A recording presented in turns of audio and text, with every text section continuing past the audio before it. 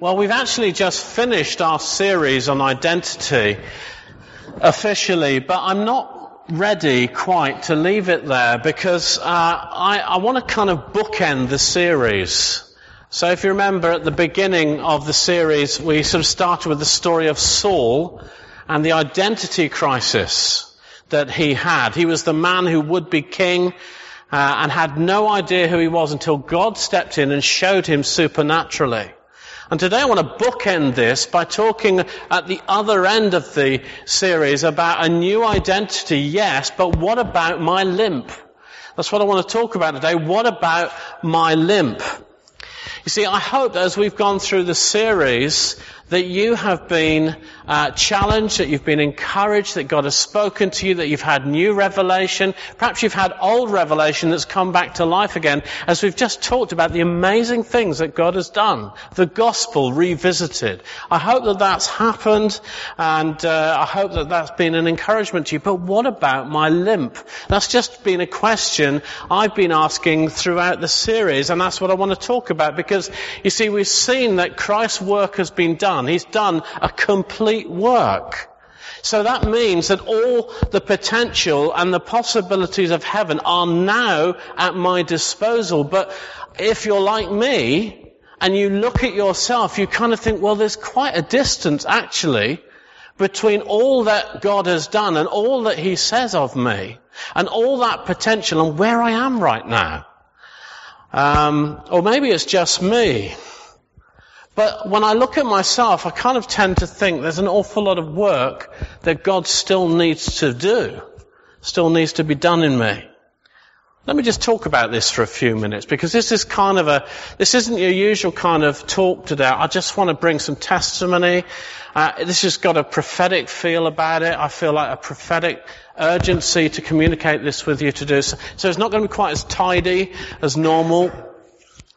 But I've just found throughout this series that I've noticed myself saying almost every week, I can't quite get my head around this.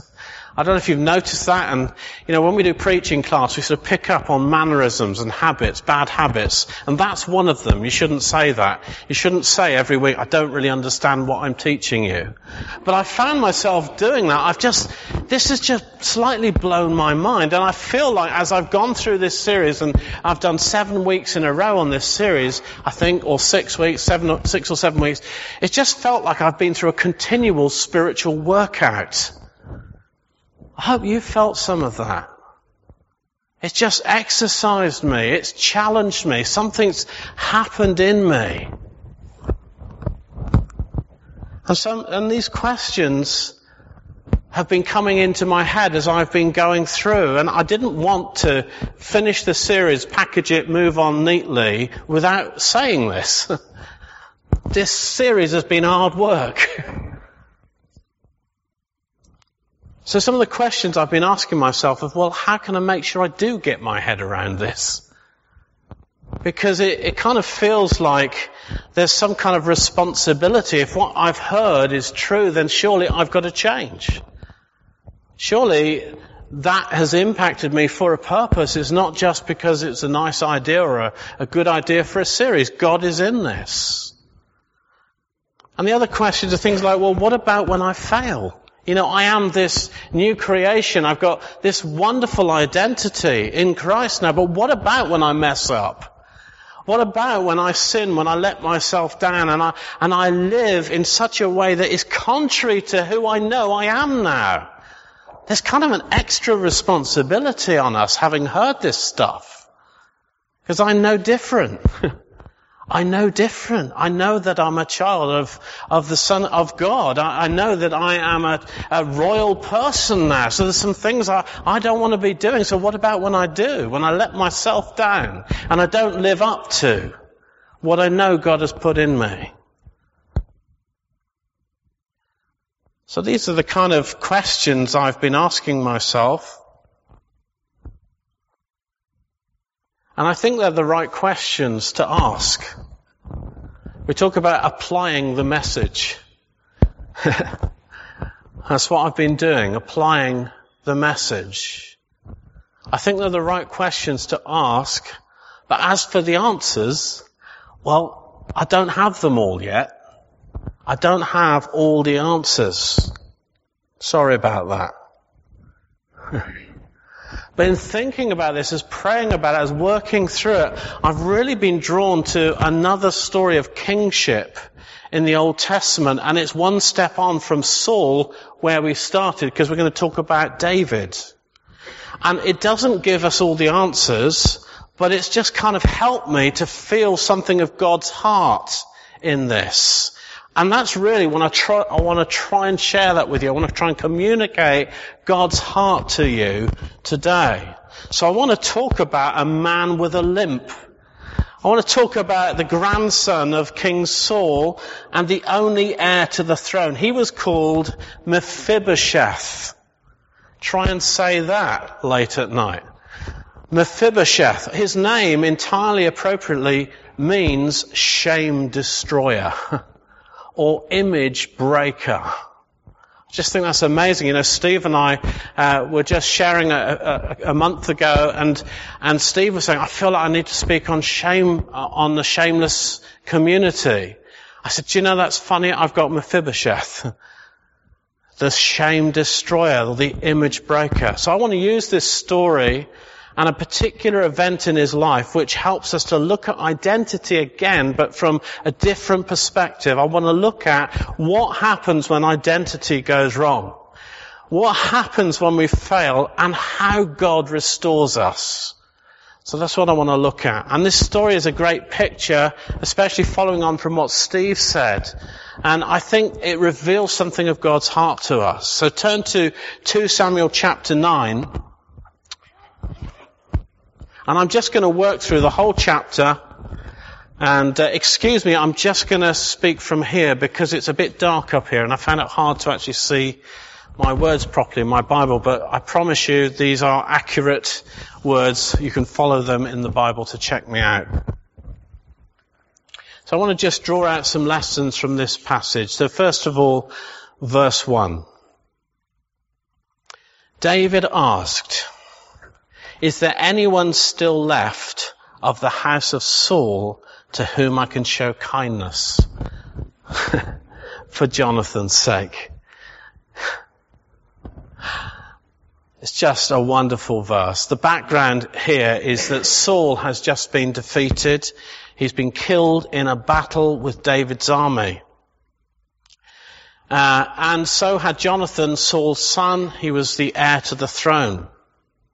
And during that process, and if you know the story of David, you'll know that increasingly Saul had become an enemy of David. He tried to kill him out of jealousy and knowing that he was God's chosen successor for the kingdom. But this is David's heart. Is there anyone still left of the house of Saul that I can show kindness to?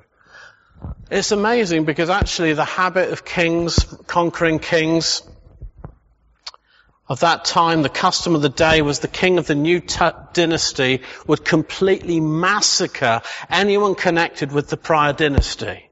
That was accepted. That was the norm. You just kill everybody. End of problem. They're all dead. But David, instead of choosing to do that, he chose not to seek revenge, but he says instead, well, what can I do to bless them? What can I do to show mercy to the family of Saul? And of course you know that the New Testament teaches us that we too were enemies of God. You know, we were deserving death because of our rebellion and sin, but God chose instead to die for us and to offer us salvation. And it's just so clear that David knew something of God's own kindness in his life. And that this was what was motivating him to offer kindness to his enemies, to Saul's family. And we can see this if you look over into chapter 7. It's just an amazing promise that God makes to David and to his family, promising of blessing, promising, as we know, of ultimately the Messiah coming through David's line. But it's David's response that I want to just draw to your attention, because he pours out his heart as God promises all this blessing. This is David's heart. He says, who am I, O sovereign Lord, and what is my family that you've brought me this far? And as if this were not enough in your sight, O sovereign God, you have also spoken about the future of the house of your servant. Is this your usual way of dealing with man, O sovereign God? Is this how you normally deal with your enemies, God? Is this how you deal with sinners? You just bless them? You just offer amazing blessing and amazing promises? Is this normal? You see, David had experienced the kindness of God. Something had impacted him. He knew that God didn't deal with him as he deserved. He deserved none of the blessing, none of the honor, none of the privilege. And it was this experience and the knowledge of God's kindness, as David describes it in verse 3, and this covenant that he'd made with his friend Jonathan, that caused David to show such kindness. He says, to whom can I show kindness for Jonathan's sake? See, God doesn't deal with us as we deserve. Do you know that? You know, we don't deserve what God has given us. He's given us so much. He's done so much for us. He's even sent us His own Son to die for our salvation, and we didn't deserve any of it. And as a dad myself, I struggle to understand how God could have done that. Any of you parents, you know, for your enemies, when we were enemies, God sent His only Son. When we were enemies, I wouldn't even do that for my friends. But the limitations of our understanding of what God has done shouldn't limit our actions to others. Just because I can't get my mind around it doesn't mean that I should then hold back from showing my heart to other people. You know, His example of love, God's example of love, should motivate us to show grace to other people. And this is the kind of stuff that fuels that culture of shamelessness that Steve was talking about last week. That God has been so kind to me. I know what I'm capable of. And yet God has been so kind to me. Do you know the kindness of God? Has it impacted you? Has it got hold of you? His kindness, His forbearance, His love, His grace towards you. Does it motivate you?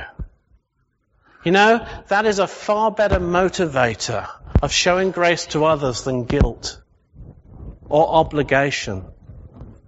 I show love to others because I know how much God loves me. I show mercy to others because I know how merciful He's been to me. I show grace to others when they mess up, when they sin, when they fall, because I know that God has done it over and over and over for me.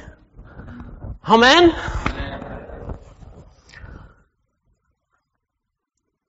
David had experienced God's kindness, and he was so overwhelmed by this that it compelled him to act.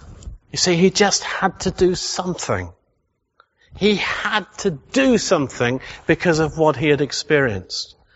And so going back to chapter 7, we see that part of David's response to God's promise of blessing was to say, when he said, what can I do for you, God? He says, what can I do for you? You've been so good to me. How can I show my appreciation? He says, God, I'll build you a temple. I'll build you the most beautiful temple that you have ever seen.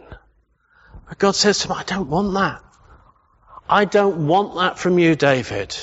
And so David then in the next chapter is asking this other question. Well, if I can't do something for God, what can I do for my enemy?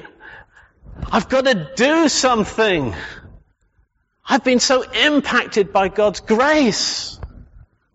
I've been so amazed by His love. I've got to show it somewhere. I've got to let it out somewhere. I've got to do something. It doesn't matter if it's my enemy. There must be somebody. What can I do? I just want you to understand before we go any further that that's what motivates David's heart. That's where that question comes from. And then going on to verse 2. And we meet Ziba, He was the servant of Saul. Verse 2, there was a servant of Saul named Ziba. They called him to appear before David, and the king said to him, "Are you Ziba?" "Your servant," he replied. The king asked, "Is there no one still left of the house of Saul to whom I can show God's kindness?" Ziba answered the king, "There is still a son of Jonathan. He is lame in both feet." "Where is he?" the king asked. Ziba answered, "He is at the house of Machir, son of Amiel in Lo-debar." So here we have a son of the king.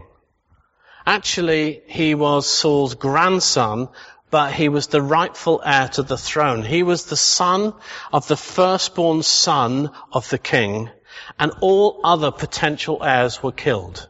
They were dead. But he wasn't acting like a son. He wasn't acting like the son of a king. He was in hiding. And he wasn't even living like the son of a king. He didn't even have his own house. Instead, he was living with another chap called Machir, the son of Amiel. He had no money, presumably.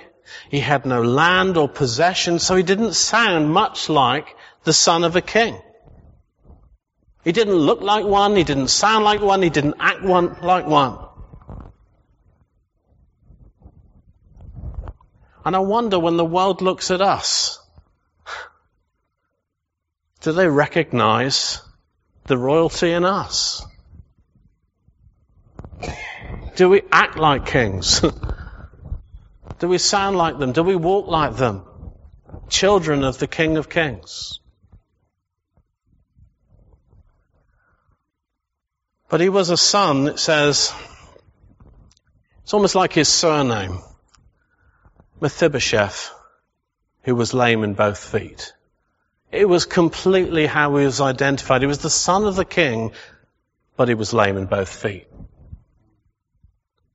And he was lame because when he was 5 years old, it says that his nurse dropped him.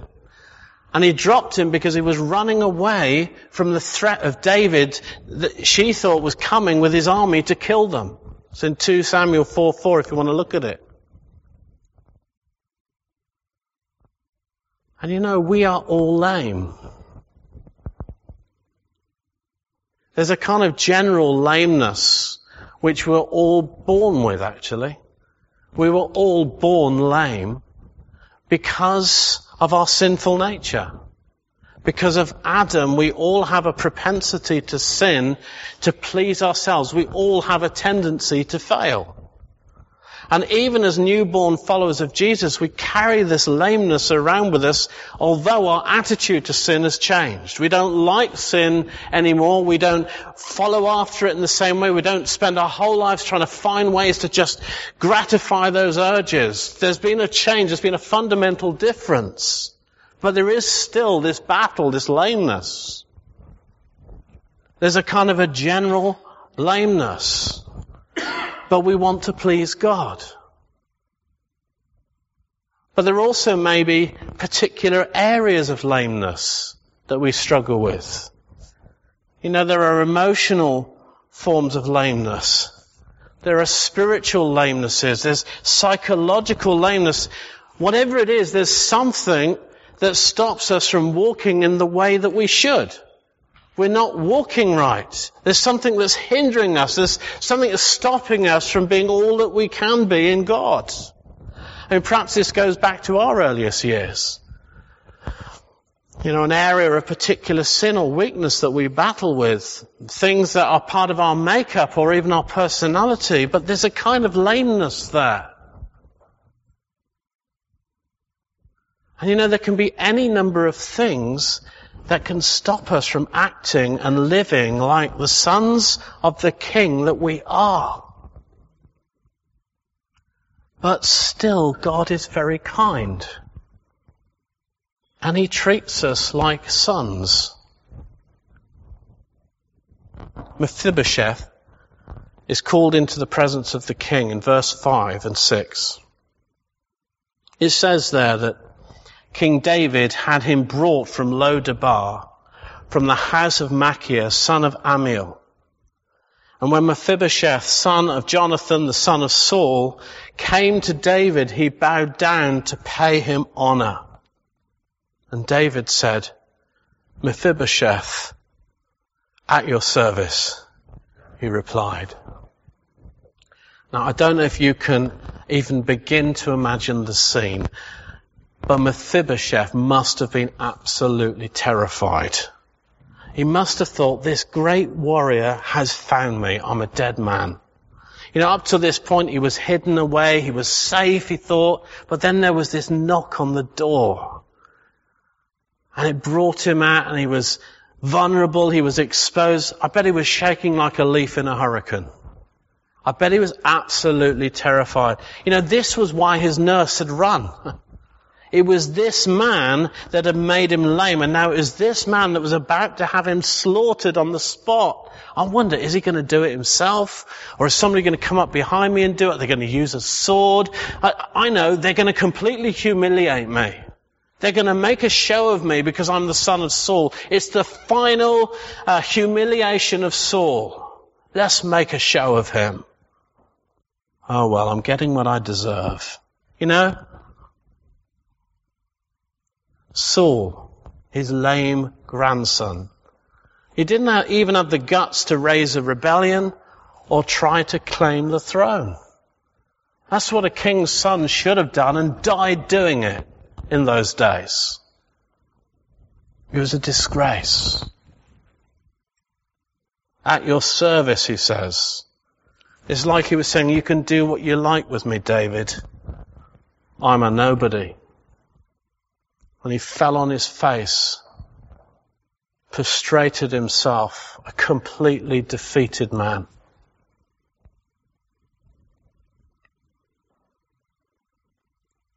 Is that how you feel sometimes when you fail? Is that how you think when, despite your status as a child of God, you act more like the proverbial sow returning to rolling in the mud, or a dog to eat its own vomit? Hiding away, fearing exposure, guilty as charged, deserving of a public flogging, or perhaps even death would even be nice. Have you ever felt such despair over your sin or your condition? You know, when the king summons you, have you ever trembled in his presence or felt the dread of your own desperation? Do you think he doesn't know about your lameness? So I'm just going to stay away from God right now because I've sinned at the moment. I'm just going to stay hidden. I don't want to come into his presence. I don't want to come to church at the moment. I don't want to see any other Christians, especially holy ones. And some might say that a follower of Jesus should never feel such things. I disagree. Not about our salvation. Ultimately, if we go through times where we're doubting that, then no, I'm not saying that. I think that's not what I'm talking about. But in those particular areas of lameness, you know, sometimes there can be secret sin. Or perhaps prevailing sin. You know, that sin that you get into and you just can't break out of. Habits. Depravity. There's some of those things that we hide, even as those that walk in the light, but we know such dark places in our hearts. So it's not that we're hiding. I mean, it's even worse in a sense if we pretend that everything's okay and we're hypocrites, but we know that inside there's some dark stuff going on. To those people, I would say that coming to this place of desperation is often the beginning of true repentance. The kind that turns your life around, I mean, do you know that? Do you know that need? Do you know that need of repentance? I've actually got to hit bottom here. And sometimes, you know, we need to fall on our faces and prostrate ourselves before the King to get free, to really mean it this time. God, you've got to do something or I fear for my soul. Have you ever put yourself in God's hands like that? Guys, this is the stuff. If you want revival, this is the stuff of revival. If you go to Wales at the moment, you'll see people on their faces crying out to God for mercy.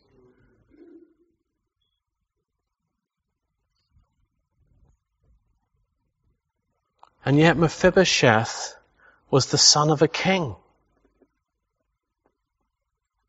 It's not the kind of thing that king's son should be doing. He should know better than that. And this is important because he was still the son of a king. He was still recognized and honored and treated that way. And it's important because sonship cannot be removed just because we've messed up. Praise God for that. Royal sonship is in the blood, not in our performance. I'm so glad about that. I want to tell you something. You know, I've known what it is to be lame. Not just generally, but specifically. To have been unable to break free, to have been powerless to change. To have stood in the fear of God as to my state and condition, even as a Christian, raised in a Christian family, all the rest. One particular time, I experienced the most awful fear. And for several days I lived in torment that my heart was becoming hardened to a particular area of sin. And that somehow, if I didn't find a deeper and more real repentance, that it would become so ingrained in me, I was fearful that next time I'd be unable to repent. I just wouldn't feel regret anymore. It talks, doesn't it, about our conscience being seared. So there is a point where even as Christians, I don't know, that's not a theological statement. But there's a point where we can just go too far. I don't know if that is possible for a Christian. It wasn't for me. I was so lame, but God set me free. You know, that in that moment of extremity, in that awful place, He rescued me and He changed me. And it came from exposure.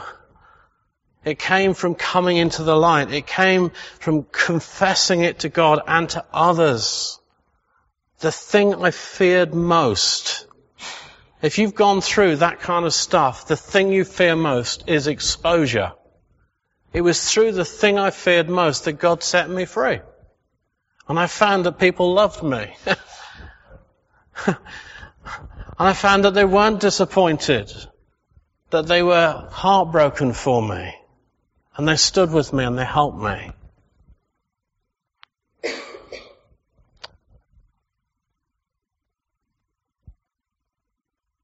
So the first thing that David does when he sees Mephibosheth lying prostrate on the floor, totally given up, is he removes his fear.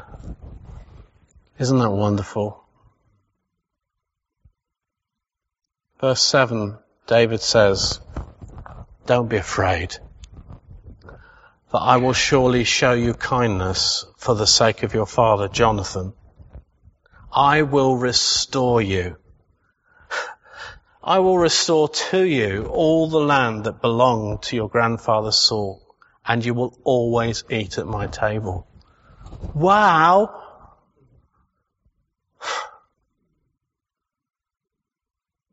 Wow! Don't we need some friends like that? Don't we need some leaders like that? I mean, what a wonderful guarantee. What a promise of restoration. What a privilege to sit at the King's table. Do not fear, he says. I mean, these words would have been completely meaningless unless David had then shown him some reason not to fear. Because you know, some people say, don't be afraid, but really they're going to get you later. All sweetness and light, and then, do you know what he did behind his back? Don't be afraid. David immediately offers restoration. And he bases the restoration on the covenant he had with Mephibosheth's father, which is, if you like, the legal guarantee. But more than that, not just the covenant, it was Jonathan. Jonathan, who David loved. You know, I wonder if Mephibosheth realized, it's because he loves my dad. He loves my father. That's why he's doing it. I can rest in this. There's something here. He said, Mephibosheth, this is not an obligation, but love.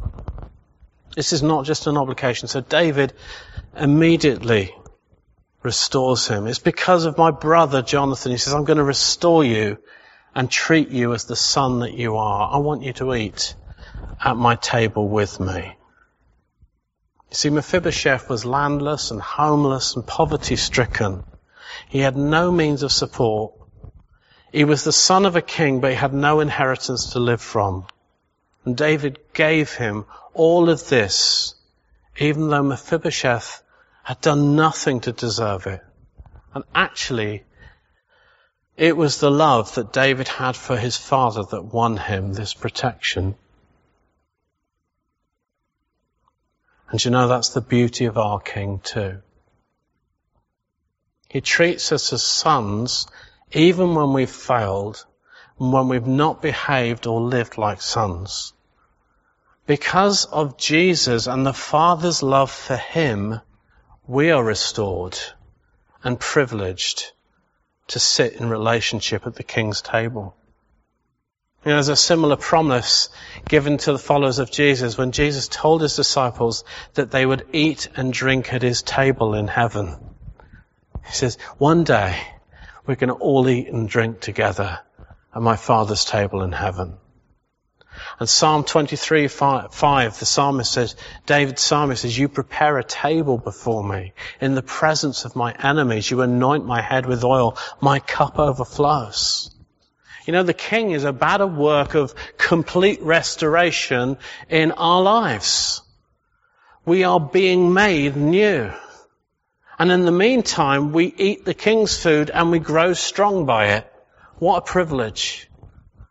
Verse 8, Mephibosheth bowed down to David. And I don't know how he did. How did he bow down? He was already prostrate on the floor. Presumably somehow he bowed through the ground. But he bowed down. He says, what is your servant that you should notice a dead dog like me?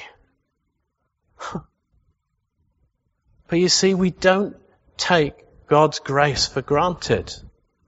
We mustn't take his grace for granted. Just because he lets us off and forgives us time and time again.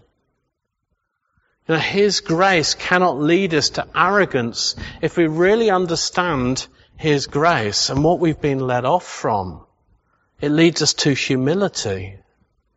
Dead dog. Do you know what you've been offered? Do you know what you've been spared from?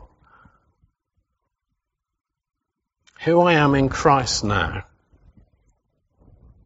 should preoccupy our thinking and our prayers. You know, not in a kind of self-obsessed, how am I doing kind of way, but positively in our desire to be more like Jesus, because this is all possible now. There is a way, there is a new way, there is a provision that's been made for us in Christ. We don't have to live as we did any longer. We may have areas of lameness, but we can be healed. You know, when we are saved, we are disappointed because we find that it doesn't all happen at once. Anybody found that? You know, it doesn't all get sorted at the same time. It doesn't all happen at once. I remember praying for somebody and said, oh, can't God just deal with that? I said, if he does, you wouldn't know who you were. You'd probably go mad. It's God's grace that he takes time to deal with these things in our life.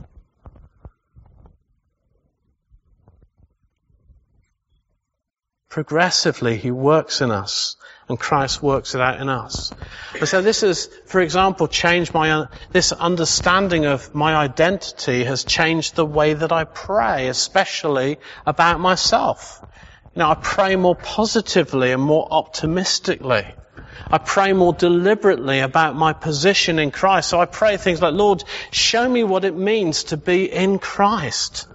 Give me a greater revelation of what it means to be a son of God. Show me my potential. Lord, teach me the ways of royalty, because I'm not used to it yet. Lord, show me what a royal person should do in that situation. Help me to be all that I can be. And we may have areas of lameness and continue in them, but we live under the promise of His love, and we are being restored, and we are growing in intimacy with the King, sitting at His table like sons of the King. That's our position now. So sometimes we're going to mess up. But He loves us. He restores us. And we still get to eat the King's food. So David makes good on his promise. In verse 9, it says that the king summoned Ziba, Saul's steward, and said to him, I have given your master's grandson everything that belonged to Saul and his family. You and your sons and your servants are to farm the land for him and bring in the crops, so that your master's grandson may be provided for. And Mephibosheth, grandson of your master, will always eat at my table. Now Ziba had 15 sons and 20 servants. That's a pretty substantial man. And David commissions him to look after Mephibosheth for the rest of his life. David set a new course for his life. He was no longer homeless or destitute. He lived in the king's favor and was cared for. If you are a Christian today, if you're a follower of Jesus, you live in the king's favor. He takes care of you. He's looking after you. He cares about your life. He cares about your circumstances. He's got rich men with hordes of children and servants looking after us. All the angels in heaven. Verse 11. Then Ziba said to the king, your servant will do whatever my lord the king commands his servant to do. So Mephibosheth ate at David's table like one of the king's sons. So Mephibosheth lived from that day on as the king's son, David's son, one of David's sons. He was brought and kept in this wonderful family of the royal household. He was adopted, if you like, by David and received all the blessings of that household. Verse 12, Mephibosheth had a young son named Micah, and all the members of Ziba's household were servants of Mephibosheth. Verse 13. And Mephibosheth lived in Jerusalem because he always ate at the king's table. But he was lame in both feet. He never needed to hide again. He lived in Jerusalem. He wasn't afraid of the king anymore. Isn't that beautiful? In full sight of the king. He never needed to go hungry. He always ate with the king. His royal identity was preserved for the rest of his life. He didn't deserve it, and his weaknesses never completely vanished. Anybody got any weaknesses?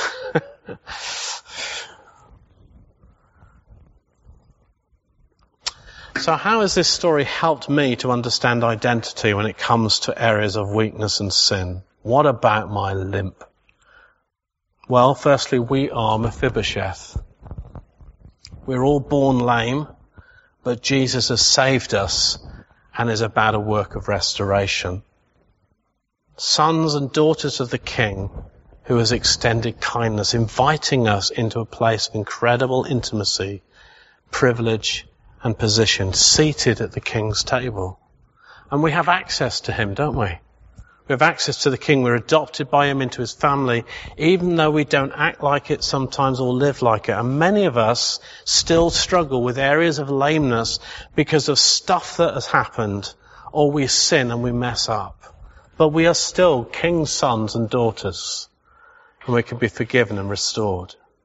But the thing is that the King's honour doesn't immediately take away all of our weaknesses and lameness, but it does give us favour and standing before God. And in this favour, there is blessing and ability to overcome, to receive healing and to change the way that we think about ourselves. God's at work in us and through us, healing us and setting us free. And I just want to encourage you, don't fear exposure or live in bondage to the lie that I can't tell anybody about this, or I should have known better, or I should be doing better. Now, James chapter 5 verse 16 says, confess your sins to each other and pray for each other that you may be healed. Got a limp? You got a limp? Pray for each other that you may be healed, because the prayer of a righteous person is powerful and effective. And you know, some of the greatest healings of lameness that take place happen when somebody confesses their sin and makes them accountable to somebody else. Remember what Mephibosheth means. It means shame breaker. So follow his example and break with the shame. And secondly, we are also David. You know, as recipients of God's kindness, we too must show the same kindness to others. Because of love, we must be patient with those that are poor or weak or lame, because we too have been all those things, and maybe it's just that we're doing a bit better these days. Do you know, sometimes you can feel that, you know, I'm doing a bit better these days, but actually God then shows you something else he wants to deal with. So there you go. In our community together, we must learn to show love and kindness, even when we don't feel it's deserved. Not like some kind of do-gooders and ignoring things and pretending they're not there, but in the knowledge of the grace that we have experienced, we can actually help people to overcome areas of weakness and lameness. And do you know, it's true to say that those that have been forgiven much love much. But the opposite is also true. You know, that those that have known little forgiveness show little love. Let's be those that know we've been forgiven much and love much. As Christ's ambassadors, we must show God's kindness to others, even if we do so with a bit of a limp. I'm sorry, but I am not the perfect person to lead anybody anywhere. And neither is Steve. And neither is anybody else. But I love Jesus. And I do believe that he wants to heal us. And he's taught me so much grace. And that's how I want us to be with one another too. Just want to finish by reminding you of Steve's amazing words last week. And if you haven't listened to Steve's talk, I just want to encourage you to. I felt it was a really significant message for us as a church. He said this, quoting Psalm 25 verse 3, he says, no one who hopes in the Lord will ever be put to shame. And he said that we have hope. We have a King who removes our shame. There is no place for shame here, talking about our church. It doesn't belong. We don't want it. And it hinders the Spirit's work amongst us. Amen?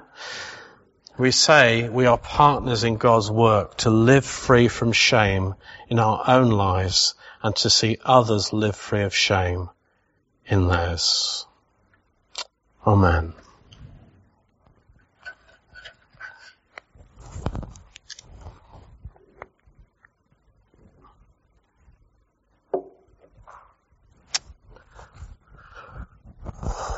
Let's just pray, shall we?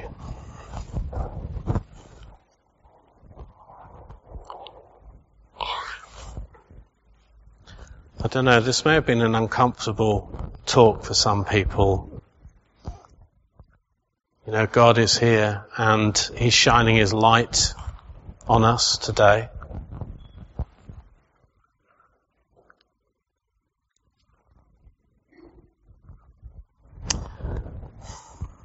The amazing thing is, God knows our lameness. He knows everything about us, but He still loves us.